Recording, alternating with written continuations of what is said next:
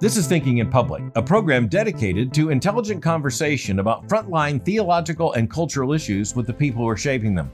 I'm Albert Mohler, your host and president of the Southern Baptist Theological Seminary in Louisville, Kentucky. Katie Faust is the founder and director of the children's rights organization Them Before Us, which is dedicated to defending children's rights around the world. Mrs. Faust is also a contributor for the Federalist Magazine. She's written numerous articles at outlets like The Public Discourse and The Washington Examiner. Her recent book, Them Before Us: Why We Need a Global Children's Rights Movement, addresses the need for strong families and the presence of both parents, father and mother, for child development, and is the topic of our conversation today. Katie Faust, welcome to Thinking in Public. Well, thanks for having me. I'm very happy to be here. I've been talking about children's rights for a couple of years, and I'm like, any day now, any day, the Baptists are going to find me, and they finally have. So it's a joy to be with you. Yeah. Some of us have been talking about your book for some time, and it's great to have a conversation with you.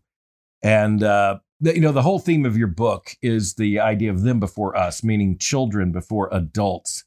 But the reason I want to really start in another place is because I think that's essential to making this conversation most fruitful.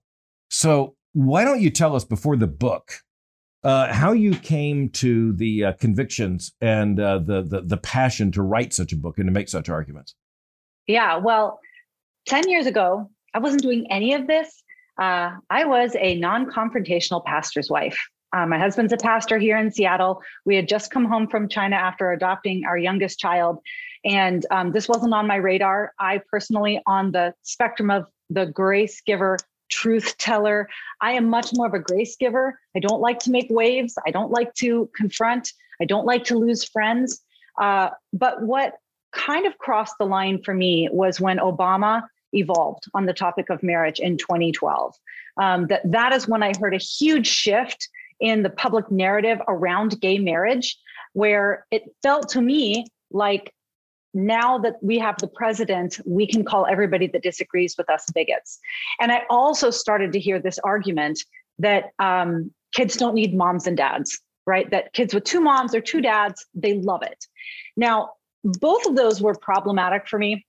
The first, that support for traditional natural marriage was grounded upon bigotry, phobia, animus towards gay people. That's a problem because my mom's been in a relationship with her partner for more than 30 years. And I pray that I am on the top 2 list of people that love them, that when they think about people that love them, that I make the list.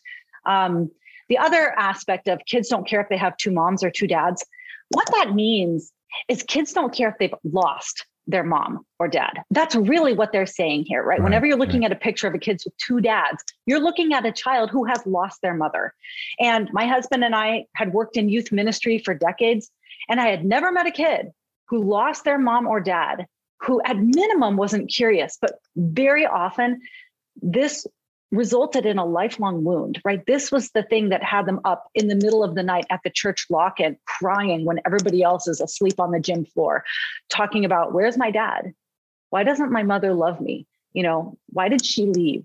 Like, these are the deepest wounds. And now that I run this nonprofit and I gather the stories of even adult children, I still have 50-year-old men who will share their story with me in tears because they desperately miss the relationship with the father that they never knew. So this idea that you can swap out parents and kids are going to be just fine, that was really what crossed the line for me. And I said, I have to start speaking up. Somebody has to say that mothers and fathers are not optional in the life of a child. And so that's what, in essence, got me started on this path. Well, as someone who's been dealing with these issues for decades, I simply want to have a slight disagreement with you. And I say that in a friendly way. Because at least a part of how you introduced this would kind of credit to President Obama prophetic leadership on the issue of same-sex marriage, according to his worldview. When the reality is he was for same-sex marriage before he was against it and then for it again. and he was for it when he was running for the state Senate there in Illinois, then against it when he ran for president, and the United States Senate, of course. He was against it when he ran for his first term as president, and for it the second term. And you remember there's a bit of a soap opera involving then Vice President Joe Biden, supposedly just accidentally, making a statement that President Obama had to come back on.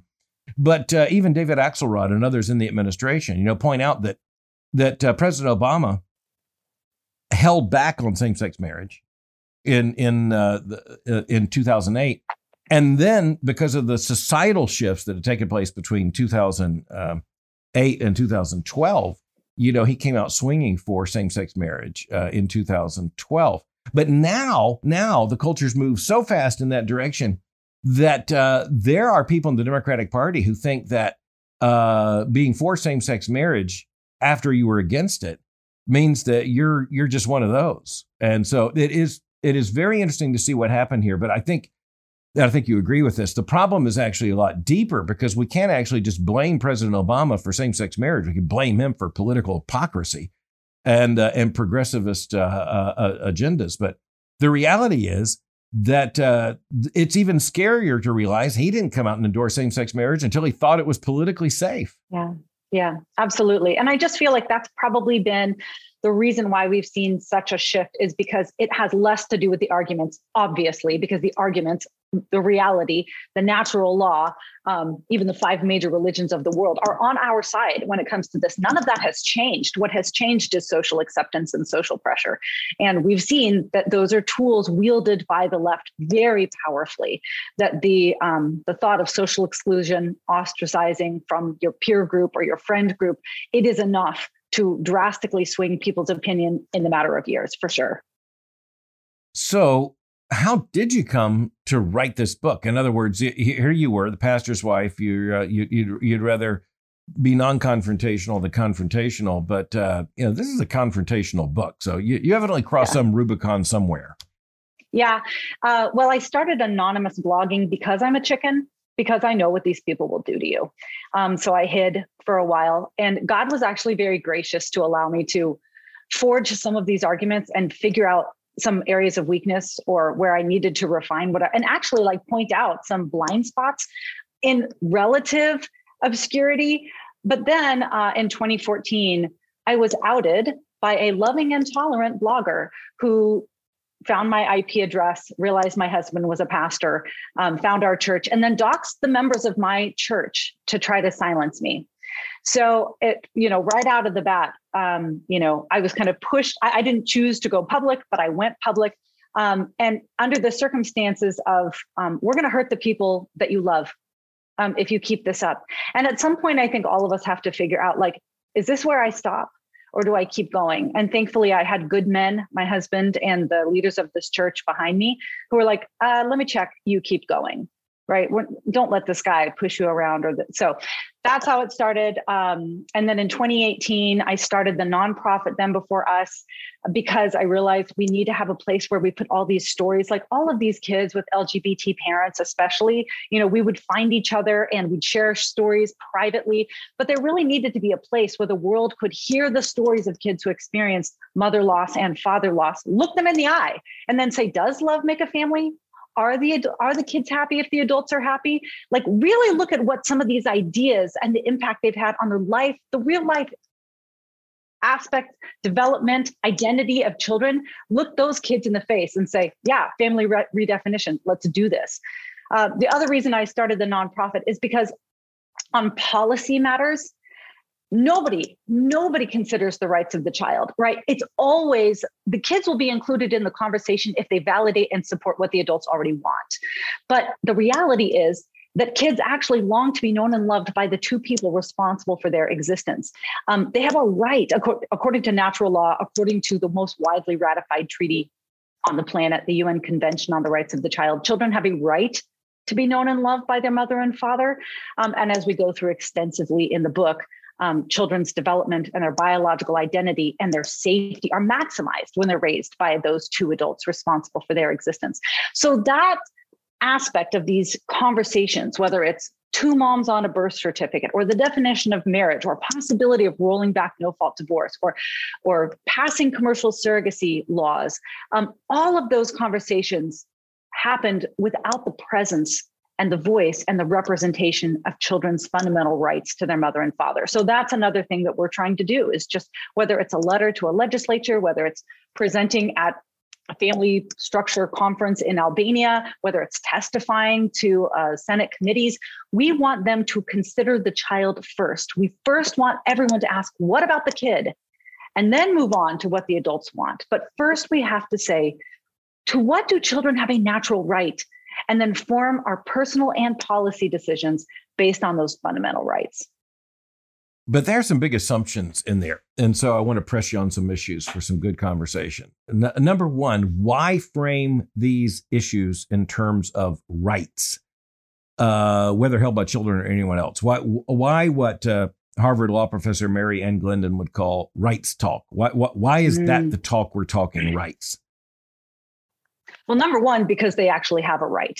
And I understand, actually, you and other conservatives are the only people that ask me this question, right? Because as one friend over in Europe, that does EU politics, he's like, everything's a right. And when everything's a right, nothing's a right. Like, stop with the rights talk, right? And that's true. That's a problem. But children actually do have natural rights. And we've seen that leveled very effectively in the fight against abortion. We understand that children have a natural right to life, regardless of what civil law says. Children have, whether or not it's recognized by government, whether or not it's recognized by culture, children have a natural right to life. And we build that case based on natural law, biological reality, and common sense. So you can use those same metrics to establish that children have a right to their mother and father. And I understand the hesitation to use that term when it comes to children's rights, because the other side, the left, has so co-opted and distorted and adulterated that term. Yeah, I didn't say it's the wrong way to do it. I ask you why you chose it. I actually think I think, look, I mean, this is a good deal of my personal theological, ethical, cultural work, is defending the notion of rights within a natural and creation order worldview.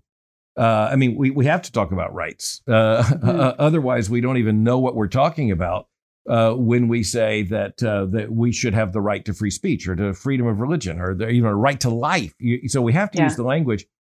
But conservatives are, I think, rightly, quite instinctively and intuitionally concerned that with the proliferation of so-called rights in the 20th century, and with the complete perversion of the rights talk in the 21st century, I will say this: I think it's clever, and I mean that in the best sense of the word. I think it's clever to rephrase this in terms of children's rights. But you are stepping into an argument, and I mean, you found that out already.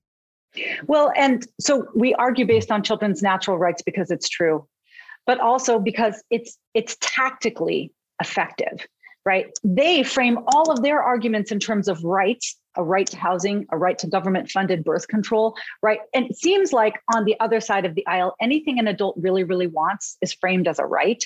And so I think that we need to recapture how to define and advocate for natural rights. So we are seeking to do that too. But tactically, I do think this is the way we need to take. This is the tact we need to take. Yeah, I will say I'm a little less sanguine than you are about the power and traction of these arguments. I will say the natural law arguments are completely compelling to the people for whom they're compelling. And that, I say that as a Christian theologian. I think there are people who blind themselves, to reality. And so I'll say even the argument for the right to life, that's completely compelling in right to life states. It's evidently completely lacking in compelling power to those who ardently are going to support abortion. But that gets to another issue. And so you talk about natural right, and that's a part of a larger system of natural law. And but the natural law argument, natural rights argument, was never seriously made. Even in, for instance, the American tradition, say the Declaration of Independence, without acknowledging that they're not so natural. Actually, they're supernatural. It's nature, and nature's God. And so And oddly enough, I want to fast forward and just say that as a Christian theologian and theorist of the culture, I have to come back and say, look, what we are facing right now, just to take, say, the T in LGBTQ, it's a sign of the fact that it's not just natural law and natural right being rejected, it's nature. Yeah. Well, and I make this case, I'm a pastor's wife. I carry my Bible around with me everywhere that I go. This is my authority, right? God's word is my authority, but it's not the authority of the world. And so you'll see that there's a perfect complement here. There's not one drop of scripture in the book that you've got in front of you right now. Right. But I didn't criticize that. You what? I didn't criticize that because I understand what you're trying to do. Totally. No, I agree. Like the same word that says in Psalm 82, maintain the rights of the weak and needy, right? It's the author of this is also the author of the natural world. And so we make a case in the book, and our nonprofit is built on natural law, which is social science, the best research, the stories of kids. What is rationally arrived at, right? If you're just going to talk through these issues using reason, but they're always going to complement one another because the word of God and the world of God have the same author. So yeah, like you said, you are going to find the greatest foundation for natural rights through supernatural revelation. Natural rights don't exist without nature, which is a created nature. So again, in other words, the bigger issue, I think, is that I think you may be a good deal more optimistic than I am. I will claim the authorities of the Apostle Paul, Augustine, and John Calvin to say the problem is not that the natural law is lacking in the power to convince, but that the will, the will is the obstacle. There are people who will not see the truth. They corrupt, as the Apostle Paul says in Romans chapter 1. They prefer the light of the truth. But hold that for a minute. They suppress the truth in unrighteousness, by the way. So that does not at all argue against your position or your strategy. I just want to put it in the context of the fact that we could only wish that the natural law were more compelling than it is to people who are absolutely determined to have their way. Well, let me just jump in and say, I have been tutored by some of, I think, the best natural law thinkers, tutored in the sense of I absorb their materials and appreciate their materials. Yes. People like Robert George, who wrote the foreword for the book, and Ryan Anderson, and a good friend of mine, Anna Samuel. Like they have discipled me in some ways in natural law thinking. And I appreciate it, but I don't necessarily think that natural law arguments alone are going to move the needle or change hearts. But what will is the story of kids. What will is when you see the harm that is done to the lives of children who have been willfully and intentionally denied their mother and father because of bad cultural ideas, bad legal ideas, and bad technical developments. That is when you get people to go, wait a second, this kid is Googling, trying to find who their father is every night for 5 years. What? That's horrible. So what we try to do in the book and in our nonprofit is we lead with story, right? That is the thing that catches people's attention. And then we follow up with hopefully what I hope is a gut punch of social science and natural law. Yeah, well, and I think it is a gut punch, by the way. And just about every source you've used, I've cited either in books or in lectures or conversations like this over the last several years. You are incredibly effective at pulling them together. The book has got a punchy style, which I think is appropriate for the kind of pugilistic energy that you bring to advocacy for children and children's rights here. But in order to kind of get us into some of the issues in your book, I just want to come back to the fact that speaking to listeners, I just want to affirm the fact that even as we understand there is scriptural revelation and general revelation, and even as we will indict a sinful culture for rejecting creation order, not just, they're not rejecting merely the scriptures, they're rejecting the order of creation. The fact is that I am a Reformed Protestant, a Baptist. And so I do hold, and this is where, and you mentioned Robbie George, who did write the foreword to your book. And by the way, I've been in conversation with him in the last 24 hours. And think the world of him. And also Ryan Anderson, you mentioned, again, who was just recently here in conversation with us. and they are they're some of the most important thinkers of our day, and for good. The thing is that I am the Protestant in the room who has to come back and say that we believe in total depravity, which means that the intellect shows the effects of the fall as well as the will. And thus, the difference is that the Roman Catholic is always far more optimistic than the Protestant that the natural law is going to be a compelling argument to those who love their sin. And so the speaking Baptist to Baptist here, we understand that the most fundamental issue is not the rejection of social science, but the rejection of an entire moral order, which, by the way, is not an indictment. The Baptists also have to come back and say, it's not an indictment of some people. It's an indictment of all people. That's the Romans definition of what it means to be a sinner. Absolutely. Yeah. From which a rescue only is Christ. But, this does mean that Christ's people are to be out making these arguments. And even as Jesus said, suffer not the little ones to come unto me. We have a real urgency, which I think you have just really well articulated in this book, to speak up for children in certain specific issues in particular. And they just happen to be like the most controversial issues of our age, just by accident. Let me just say, really enjoying this conversation because normally I'm the Protestant in the room. And so I feel like I can just sit back and be like, amen, whenever you preach. Okay. This Reformation thing, thank you. Together we'll stand for it. But again, the evangelicals and Protestants often forget the fact that we believe in the natural law as much as the Roman Catholics. We don't believe it is as compelling to sinners as they think it is. But look, they're exactly right when they take natural arguments into public square, which is what I do all the time. And that's what you're doing in this book. But that then raises the issue of rights. Okay, so I heard you. So I asked you why you use the word rights, and you said because you like it. So I'm kidding with you here, but I want to press a little deeper. That's not an uncontested word. So, and I think you're using it not just for the leverage in the culture it gives you, but because there's a deep issue where rights is exactly the right word. So let me give you an opportunity to say, why is an emphasis upon rights for children the right word? Yeah.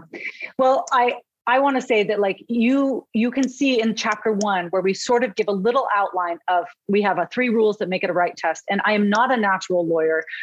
Stacy, my co-author, who brought the punch, if you want credit for the punch, credit goes to Stacy, that we had to sift through a lot of, there is not necessarily widespread agreement, even among conservatives, about some of these questions, especially as it relates to this distinct.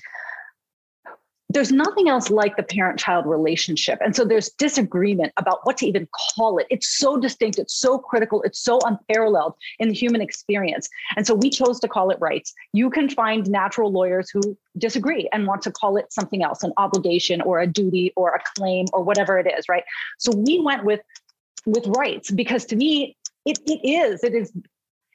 it is something that is, well, so we give our kind of 3 rules that make it a rights test, right? Because you've got to measure what makes it a right these days. And we arrived at 3 conclusions. The first one is, if it's pre-government, if it existed before the government, it's a right. If everybody gets it in equal measure, right? It's not like a dorm room versus Mar-a-Lago. Right. Housing is not a right, because the distribution changes, but everyone gets one life. Everyone has the same ability to speak up and share their thoughts and argue in the public square. Everyone has the same ability, or should have the same ability, to defend themselves, right? A natural right is something given in equal measure. So you see, we each have one life. If you exist, you all have 2 parents. And third, it's not something that anybody has to deliver to you or dig up from the ground and bottle it and ship it and label it and put it on a shelf, right? So it's something that just naturally exists. So those are that's our framework for determining whether or not something is a right, a natural right. Would love to hear your thoughts on it, but that's sort of our layperson explanation as to why this does fit in the lexicon of natural rights. It's good. Now, there's no adequate definition of rights, and I'm working on this in a book conception right now, but definitely an intellectual project I'm pretty deeply into. And I would say that at least one way. Maybe you should tutor me. Maybe I need to well, take a little look at let me that. put it this way. It is really interesting that at this time we have to have these conversations out loud, Mhm. whereas evangelical Mhm. Christians did not have to have these conversations out loud at a previous moment. And it gets to a basic issue of church history, which is um, you often have to formulate orthodox biblical Christianity into a creed after a heretic has taught something that you have to correct. And so the Mhm. misuse of the term rights, which has been endemic over the course of the last, say, 70 years, it now requires us to say, no, that's not what rights are. Rights refer to this. And I would say at least a part of it is that a right is a necessary and natural expression of a function and of a status of a being. So in other words, rocks don't have rights. Mississippi River doesn't have rights, but sentient creatures that especially are humans able to consciously understand these rights, recognize them as the expression of a function that is necessary to the being. And so the dignity of life, the sanctity of life, a right to life is essential for the function of the being. And when we're talking about rights, even when the framers of the Declaration and the American Republic came back and said, we hold these rights, granted by nature and nature's God. Well, they had specific rights in mind, and those did not include the right to an equal, number of bags of wheat. It was things essential to the human function, like speech, religion, religious expression, and all these things. And so we use the rights language knowing that it's been perverted, but we have no choice but to use it because the loss of it is a disaster. So I want to tell you, thank you for intentionally, and I think very intelligently using the rights language. And I think I agree with your three tests. The second one is the one where we have to come back and say that, for instance, unconscious human beings still have a right to life. Mm-hmm. Those with profound mental disabilities may not be able to function in every way. And that's where you get to something else you just implied. And that is that even when you say a child has a right to a mother and a father, and I affirm that, but there are times in which that is not the case, not because of human misbehavior, but because of death or something else. And in that case, the right isn't nullified, but rather the rightness of the right is amplified. And so we live in a society that wants to say, no, because there are exceptions to this picture, then the exceptions are the norm. And so anyway, it's I think very smart tactically, but it's complicated. And I just don't want Christians to fall into the rights talk trap, which you're thoughtful and you're avoiding here, I want to say, of just saying everything we like and want is a right. Mm-hmm. Well, I agree with you that the use of exceptions is the way that they have made pretty much every legal change when it comes to marriage and family, right? It is appealing to exceptions. And so we deal with a lot of those in the book, a lot of the objections, because the rule is so obvious and self-evident, right? That they have to rely on these edge cases, this, oh, okay, you would rather have a baby grow up in an orphanage than with, two gay parents. Or, well, what about, you talk about biological parents being statistically the safest adults in a child's life. So are you saying, that you would rather have a child be with their two abusive biological parents versus a single loving, adoptive mother? Or, so like they make all of their cases very similar to the pro-life world. All of their arguments are based on edge cases. And so we need to reclaim the fundamentals. We need to understand, what is the rule here? First saturate yourself in the truth, right, of these natural law, natural rights arguments, and then you'll be able to navigate the exceptions. But yeah, because we aren't adept at wielding these statistics, we do get caught up in a lot of those exceptions. Yeah. Now, the documentation is something you do particularly well. But before we get to that, I want to ask you, just kind of tick off a list what you think are the enumerated, rightly understood rights of a child that are currently under subversion and subject to denial? Oh my. Well, you wrote the book. Yeah. So the book focuses. So there are hundreds of incredible organizations fighting for children's right to life. Mm-hmm. Thank God. Mm-hmm. And we deserve every one of those. We now have some, I'd say that I don't know where to begin, right? Because almost every policy being pushed today, from lockdown COVID policy to transgenderism, it all disproportionately harms children. In almost everything that every policy decision that we are making today seems to prioritize what adults want above the rights and well-being of children. Right. So like, you really could look at almost any issue today and say, children are being victimized because adults are pushing something that they want, and kids just are the acceptable sacrifice on the altar of that adult ideology or whatever it is. But I would say children have a right to innocence.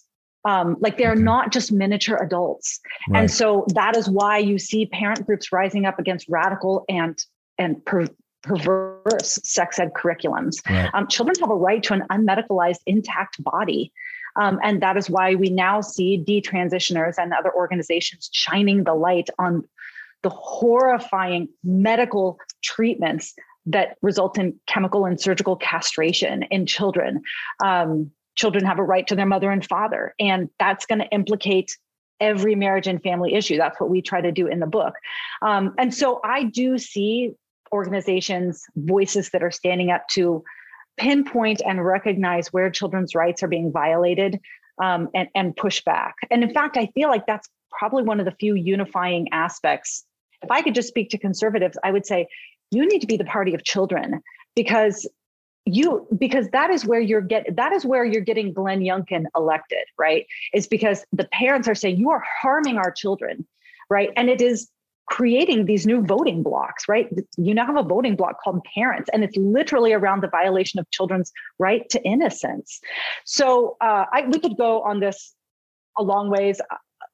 And of course, there's a lot of debate over whether or not children have a right to innocence, but we can talk about children's rights to their mother and father and the implications that has for marriage, divorce, same-sex parenting, transgender parents, cohabitation, polygamy, sperm donation, egg donation, surrogacy, and adoption, right? That's what the book is about, is any place where these controversial topics intersect with marriage and family, it must be children's right to their mother and father that governs these discussions. Yeah, I think one of the most effective rhetorical devices you use in the book is to contrast them before us with us before them.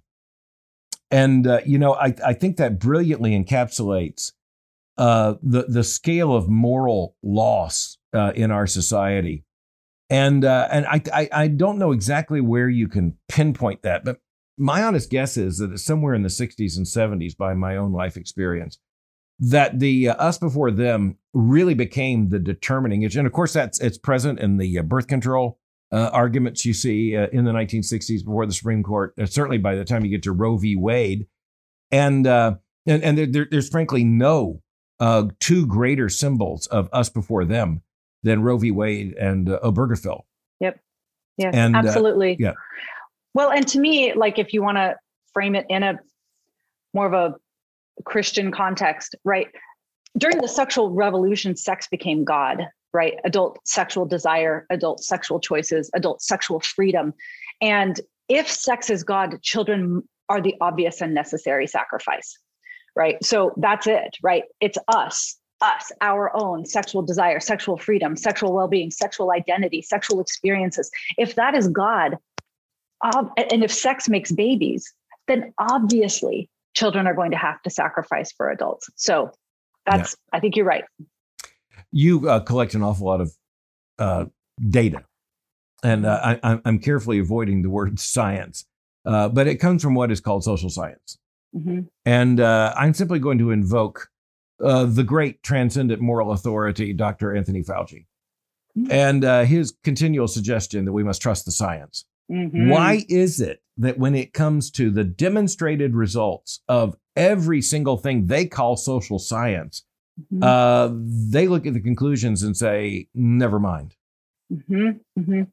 Well, it's true that there has been a horrifying amount of institutional capture when it comes to our institutions of research. Sure. And so you are correct that we need to look very skeptically at what is coming out of the academy and a lot of these different areas. But there are still good scientists doing good sciencing. But it's the Anthony Fauci's of the world. It's the left. And Anthony Fauci, I'm speaking of even how he changed his position on AIDS and so-called safe sex during that crisis. And my point is that the left keeps saying, we are the science people. And yet, when you look at all the evidence of just the numbers of the difference between a boy growing up with a father in the home and not, and frankly, it's not just boys, although the pathologies show up far more with boys. Right. And then especially the interior struggles of girls growing up without a father in the home, or children without two parents in the home, those two parents being a mother and a father. And even so, because the evidence you cite, and I want people to read your book. I want them to have these arguments at hand. Yeah. Well, and just hold on to the book because the footnotes, I mean, just buy it for the footnotes. Like we took mountains of data, for example, on divorce, and we tried to select the highest scholarship, right? With the most far-reaching that you could extrapolate on a population-wide basis. Like there are mountains of research on all these different topics, and we tried to pull only the highest level the trusted, genuine social science for you, because it is hard to know where to trust and what to look to, when it comes to all of these topics, because they've been so highly politicized. Right. So, unfortunately, follow the science in social science often follows the money in social science. And so we absolutely. try to all the capture, all the ideological corruption you're talking about, it's all there. But still, the Christian in me wants to come back and say, your own research, as much as you want to deny it and ignore it, affirms the need of children for a father and a mother. The very crime reports, the education reports, the psychological and psychiatric reports that you file are reports that can be directly traced to these pre-political family, marriage, sexuality, gender issues. Yep, that's exactly right. And especially before the same-sex marriage debate, you had 5 fairly widely agreed upon conclusions that biology mattered in the parent-child relationship, that men don't mother and women don't father and kids need both. You had pretty unanimous agreement that children suffered diminished outcomes when they lost a parent to death, divorce, abandonment. And now the best science, social science that we have, the best surveys really these days that we have on third-party reproduction. It shows that whoever's raising these kids, heterosexual, homosexual pairings, groups raising these kids, that if a kid loses a parent to one of those, they suffer diminished outcomes, right? So this is especially relevant when you are taking down the highly politicized studies around same-sex parenting, which was a huge part of advancing Obergefell and the arguments for gay marriage, was arguing that the kids fared no difference. So we spent quite a bit of time on chapter 6, the first half, really just debunking that myth that children with 2 moms or 2 dads fare no different, because it is such a damaging lie. Right. And you did a very, very good job with that. Can I point out something? I've written several books. The problem when you write a book is it's written and the world keeps moving on. And so, by the way, argument books, and that's most of what I write too, just as you did, our argument books can be confronted with subsequent data that, you got to go back and factor in. Everything I know that has come out since the release of your book would basically verify and buttress the argument you're making.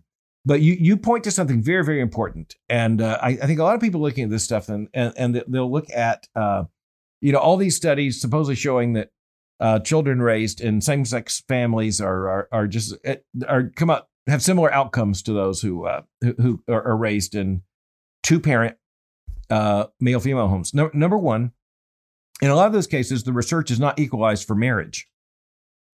Yeah. Right. So in other words, that's not fair. The other thing is that as conservatives, we don't deny socioeconomic factors as having an influence. We deny that they're determinative. But we don't deny that it's an influence. And it just so happens that the studies that were produced for the Obergefell arguments and all the rest from the pro same-sex marriage side, the people who were same-sex parenting at that time happened to be, and by the way, still overwhelmingly are, especially among two men who claim to be parenting, the child. They're overwhelmingly from the top economic strata of society. Right. And so that's not a fair comparison either. But it shows you the desperation of those making these arguments and, frankly, their cleverness. Right. Well, and even when I would say that's not the greatest problem when it comes to the methodologies used in those studies, right? They tended to use recruited versus randomly derived participants. Very often, you were not surveying the actual results impact on the life of the child. You were surveying how the parents believe their kid was doing, right? So they'd go to the lesbian parents and say, does your kid love not having a dad? Yeah. Guess there's no difference, right? So, I mean, it absolutely, like when you think of the gold standard of the scientific method, that is not these studies. Nor has there been enough time. There hasn't been enough time and experience. We have millennia of evidence on the natural family. We've got in human scale, seconds of time with legalized same-sex marriage. Absolutely. And the fact that it goes against the consensus of social science, right? Right. Social science consensus does not change in the matter of 5 years. And yet it strangely did when it came to the topic of same-sex parenting. So oddly enough. Which science are you going to trust, I guess, is the question. I can still remember Samuel Alito saying, whatever same-sex marriage is, it's more recent than the smartphone. Yeah. Just a very insightful statement. That's how recent this is. You are brave to take on some issues that, frankly, I've written about, talked about, and I've been in hot water about as well. Your aim at logical consistency and moral consistency, logical in the sense that you recognize that an argument against surrogate parenting is actually an argument against an awful lot of IVF technology. And yet also, I think consistency in your advocacy for the child. We now have enough data. And again, our first argument is not data. First argument is the creation order and natural right and natural law. But we now have sufficient data to understand that the subversion of children's rights includes the commodification of the entire reproductive process. Right. Yep. You're brave to take that on. I appreciate that. Well, I've lost friends over it. And it's tough because I like keeping my friends. But when it comes to children being harmed, there are things worth losing your friends over. And the reality is that especially conservatives and especially Protestants, we haven't thought well through these issues. So the premise of the book is children have rights. Children have a right to life. Children have a right to their mother and father. And the benefit of that message is it doesn't discriminate. It insists that all adults make sacrifices on behalf of children. The drawback is that makes demands on all adults for the sake of children, right? And that one reason why I think traditional pro-family arguments got into some hot water and were not as effective as they should have been is because they were selective about to whom that message pertained. They were out in arms in many cases around gay marriage because they said kids need moms and dads, but they were silent on the topic of rampant divorce or cohabitation, which numerically denies more children a right with their mother or father than same-sex parents do. And I think the same can be said when it comes to reproductive technologies. I was just at a conference last week on Life After Roe talking about how horrible the baby taking industry is. Back in the most recent numbers that we have from 2019 is about 700,000 children lost their lives to the baby taking abortion industry. But about 900,000 died that same year in the process of IVF. That this process of making babies in laboratories is not a child-friendly process. Right. Overwhelmingly, these babies will not survive if they are made in a laboratory. And so, first of all, as people that are charged with protecting the least of these, we need to understand that IVF very often is not about babies. It's about on-demand, designer, discardable babies. That's really what IVF is. As many pro-lifers, Christians who have gone through those processes to make their babies have told me personally, yeah, I still have kids in a freezer and I don't know what to do. Or I tried to go into this with pro-life convictions, and honestly, we couldn't afford it. Like, we just had to discard some embryos, or we had to create more than we were willing to use, or whatever it was, right? These are not child honoring technologies. And then if you add to that, not just the anti-life aspects of IVF, babies in glass, making babies in vitro, but then you introduce this thought of a third party, somebody else's egg, somebody else's sperm, somebody else's womb. And now not only are you putting children's right to life in jeopardy, but you are guaranteeing that they lose a right to one of the two people to whom they have a natural right, their mother or father. So this is sensitive because all of us know couples that struggle with infertility that would be incredible mothers and fathers. We desperately want them to have a baby. It can never be at the expense of children's fundamental rights and well-being. It just can't. Or the discounting of humanity. And I too have lost friends over this. I participated in 2 book projects about 20 years ago on IVF and similar kinds of modern reproductive technology. But IVF's at the center of it. And the problem for me was that I find myself completely unable to make the argument that human dignity and respect for life is to begin at the moment of fertilization, and then shift gears when it shifts from talking about how not to have a baby to how to have a baby, in terms of through IVF. And one of the things you demonstrate in your book is just the argument we have to make over and over again, which is, if we really believe that every life begins at fertilization, in other words, that is a baby. That is a human person.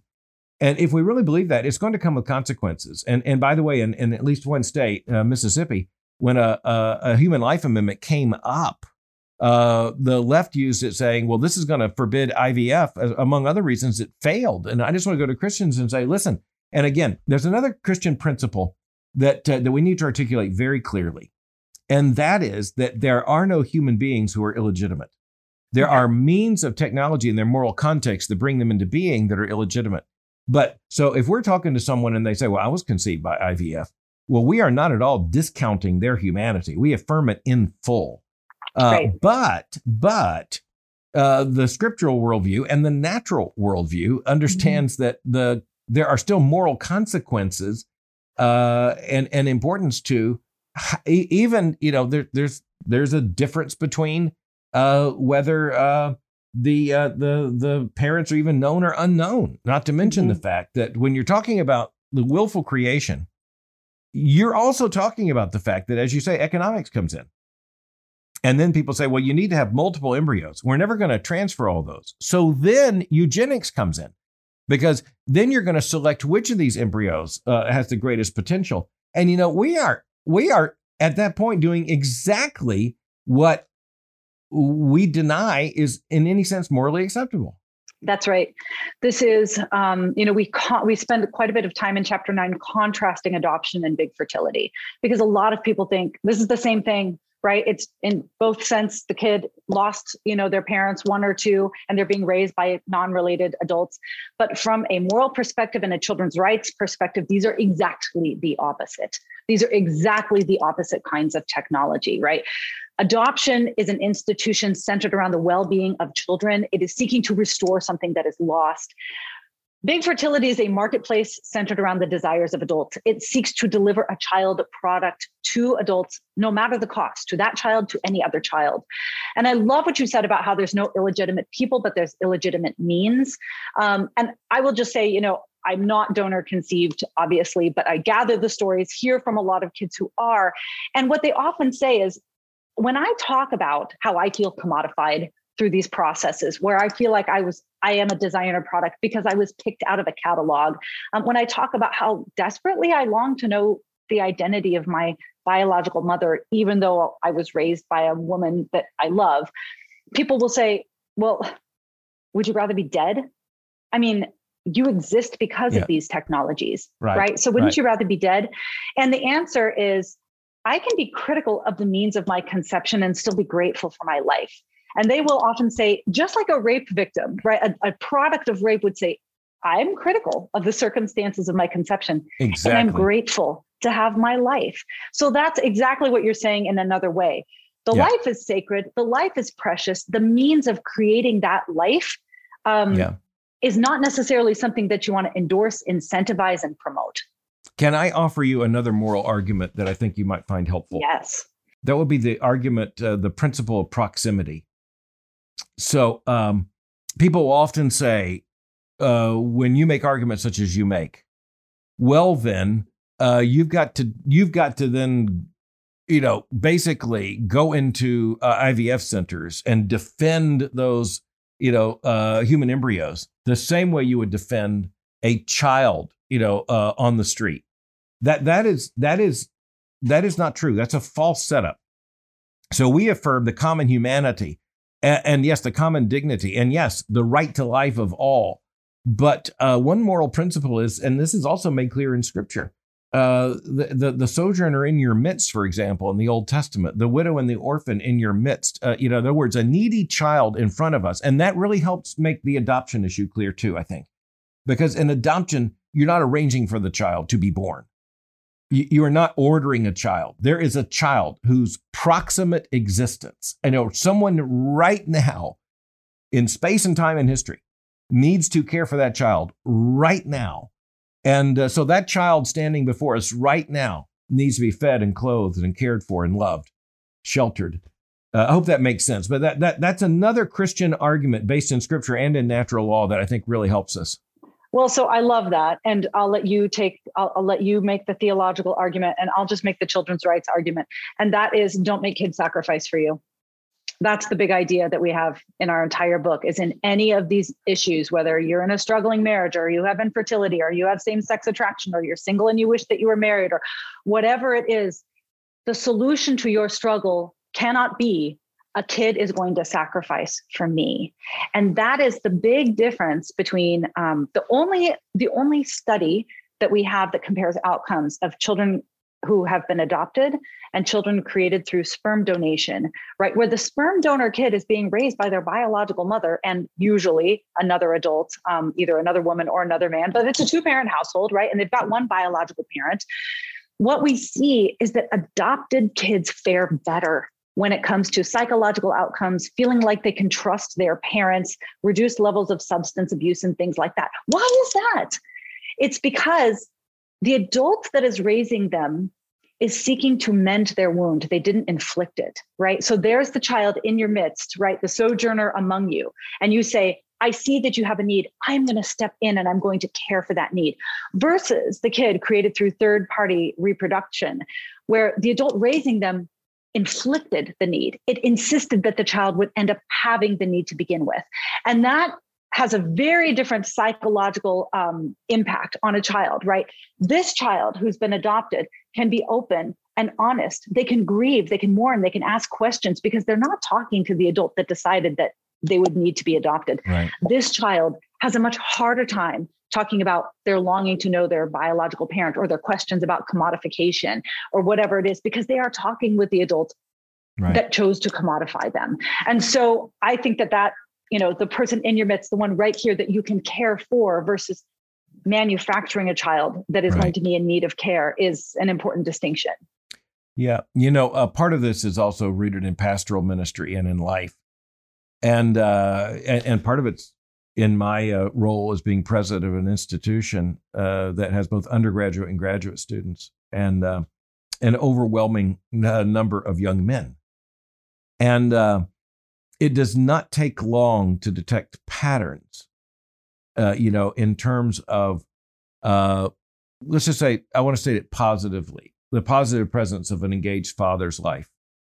It makes a huge difference. And that's something we just say to honor God in understanding that God had a perfect plan. And so you deal in the book with rights and biology and marriage and divorce and same-sex parents and donor conception and surrogacy and adoption. I appreciate the specificity. I had a thought and that is that I would commend this book not only to people who want to know how to better understand these issues. I think it will help people in their own families. I think it would be helpful to a lot of parents, because your principle of them before us, I got to tell you, I hear among evangelical Christians some moral silliness about the rights that parents supposedly have for all kinds of things, from time apart from their kids to just time with each other to us time and all this. And, I'm not saying that's always wrong. I'm just saying whatever it is, so long as you have children, they are the demand. They are the imperative. They are the priority. And so I hope there'll be a lot of parents who will read your book, even though they hold to none of the pathologies you indicate. Yeah. Well, and their patterns. This isn't about making children your God. This isn't about saying that this is the only thing that matters in life. This is saying they have fundamental rights and needs, and you, the adult, are to do the hard work so that those needs are met. Right. And, I'm a mom. I got 4 kids. Sometimes I need a break, but it cannot be at the expense of our children's fundamental rights and needs. Right. Thank God, for a strong, engaged husband who helps me shoulder that load. And God bless the women that for whatever reason don't have that, because this is a 2-person job. This is not a 2-person job. This is a mother-father job. And kids need both. And there is a brokenness in the world. We recognize that. By the way, there's a brokenness in every one of us. There are no perfect marriages. That's a good biblical principle, but marriage is still an undiluted good. There are no perfect parents, but that just points to how essential parents are. And so the Christian church, based upon our understanding of every doctrine from creation to eschatology, understands that God's plan and purpose for us was not to find or make utopia on earth, but nonetheless in a fallen world to show his glory according to the structures of creation and the laws that he's embedded in his scripture and also in nature, and to find the joy of loving each other, loving our children, raising them in the nurture and admonition of the Lord, seeing them launched, and ultimately taking satisfaction in our children becoming parents. And, the sociologists and historians would quickly say that a society that doesn't do that, I think of some of the foundational works of sociology in the early 20th century, in which they said, it's very easy. Civilizations that accomplish these things survive, and those that don't fail. Yeah. Odd how that happens, huh? Yeah. Well, and I would say those simple things. And now, speaking as a pastor's wife in Seattle, which really is like, when I need to know what to do, I read Jeremiah, right? Jeremiah has all the words that I need to know to direct my steps. And what I love is, because we really are, a remnant. Everybody that lived in Seattle that was just here to have a nice life and make money has moved to Idaho. And so it's all that's left is the remnant. And so, I read Jeremiah, and what it is that we can do is we can get married, build houses, plant gardens, raise children, help them get married, build houses, have children. And actually those simple things here in Seattle, that is the most countercultural thing that you can do right now, right? Is do these small things to create your own mini society that is going to honor the Lord and then replicate itself. So, yeah. And so I would say that remnants that do that, not even all societies, but remnants that do that will survive. Yes, very well said. And other things survive. And this is just a testimony to the goodness of God. So even in Seattle, even in radically leftist, progressivist, West Coast Seattle, even in just about any part of the world you go to, but I'm thinking even of the liberal enclaves, I will see a parent walking along with a child. I will see them get to where they have to cross traffic. And I see that little child's hand go up and the parent's hand come down. And I think, God did that. And there are still vestiges of the glory of God in creation in Seattle, in Louisville, and everywhere where we had the chance to see it. And there are still arguments to be made and children to be protected and defended. And that ought to keep us busy, huh? Yeah, it certainly will.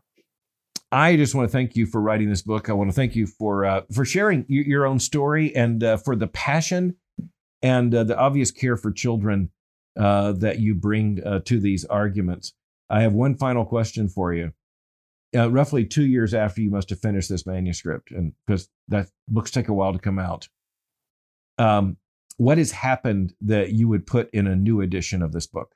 Well, all of the reproductive technologies are still going and getting worse. We now have things like artificial wombs and robot nannies that are being developed in China. So we got to get that figured out. But probably in the legal realm, polygamy, right? The family redefinition train didn't stop and pull into the station with same-sex marriage. It is rolling on.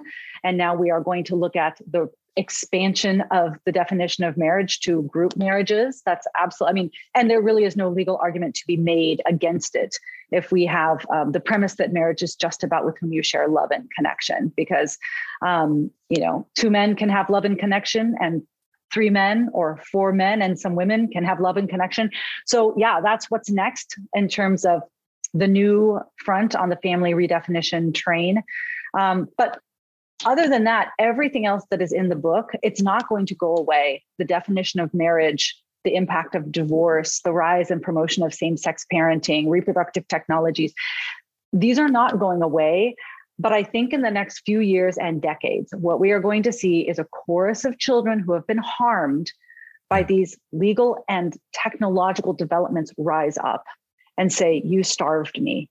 You denied the right that I had to be known and loved by the 2 people responsible for my existence.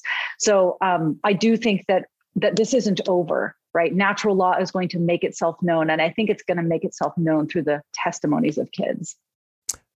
Yeah, very well said. And I predict the same, by the way, that polyamory, as it's known in the larger sense, without even reference to marriage in some cases, is definitely the coming thing. And it struck me the other day as I was speaking about this, that a part of the way the left works, or a moral rebellion works, is that you have to continually broaden the constituency. And so it's not just it's LGBTQ and then plus sign, whatever's coming. It just struck me, the thing about polyamory, you kind of immediately multiply your constituency, because that's not LGBT or whatever. Conceivably, that could be anyone, any place, at any time, for any duration, And so in some ways, that's the ultimate annihilation of marriage and the family.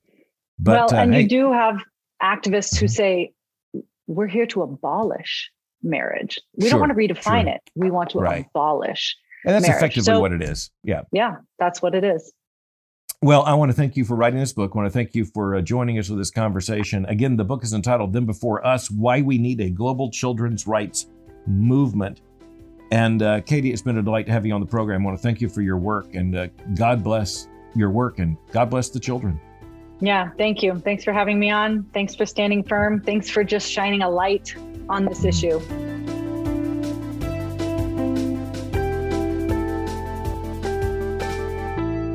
Many thanks to my guest, Katie Faust, for joining with me today. If you enjoyed today's episode of Thinking in Public, you will find more than 150 of these conversations at albertmohler.com under the tab Thinking in Public. For information on the Southern Baptist Theological Seminary, go to sbts.edu. For information on Boyce College, just go to boycecollege.com. Thank you for joining me for Thinking in Public. Until next time, keep thinking.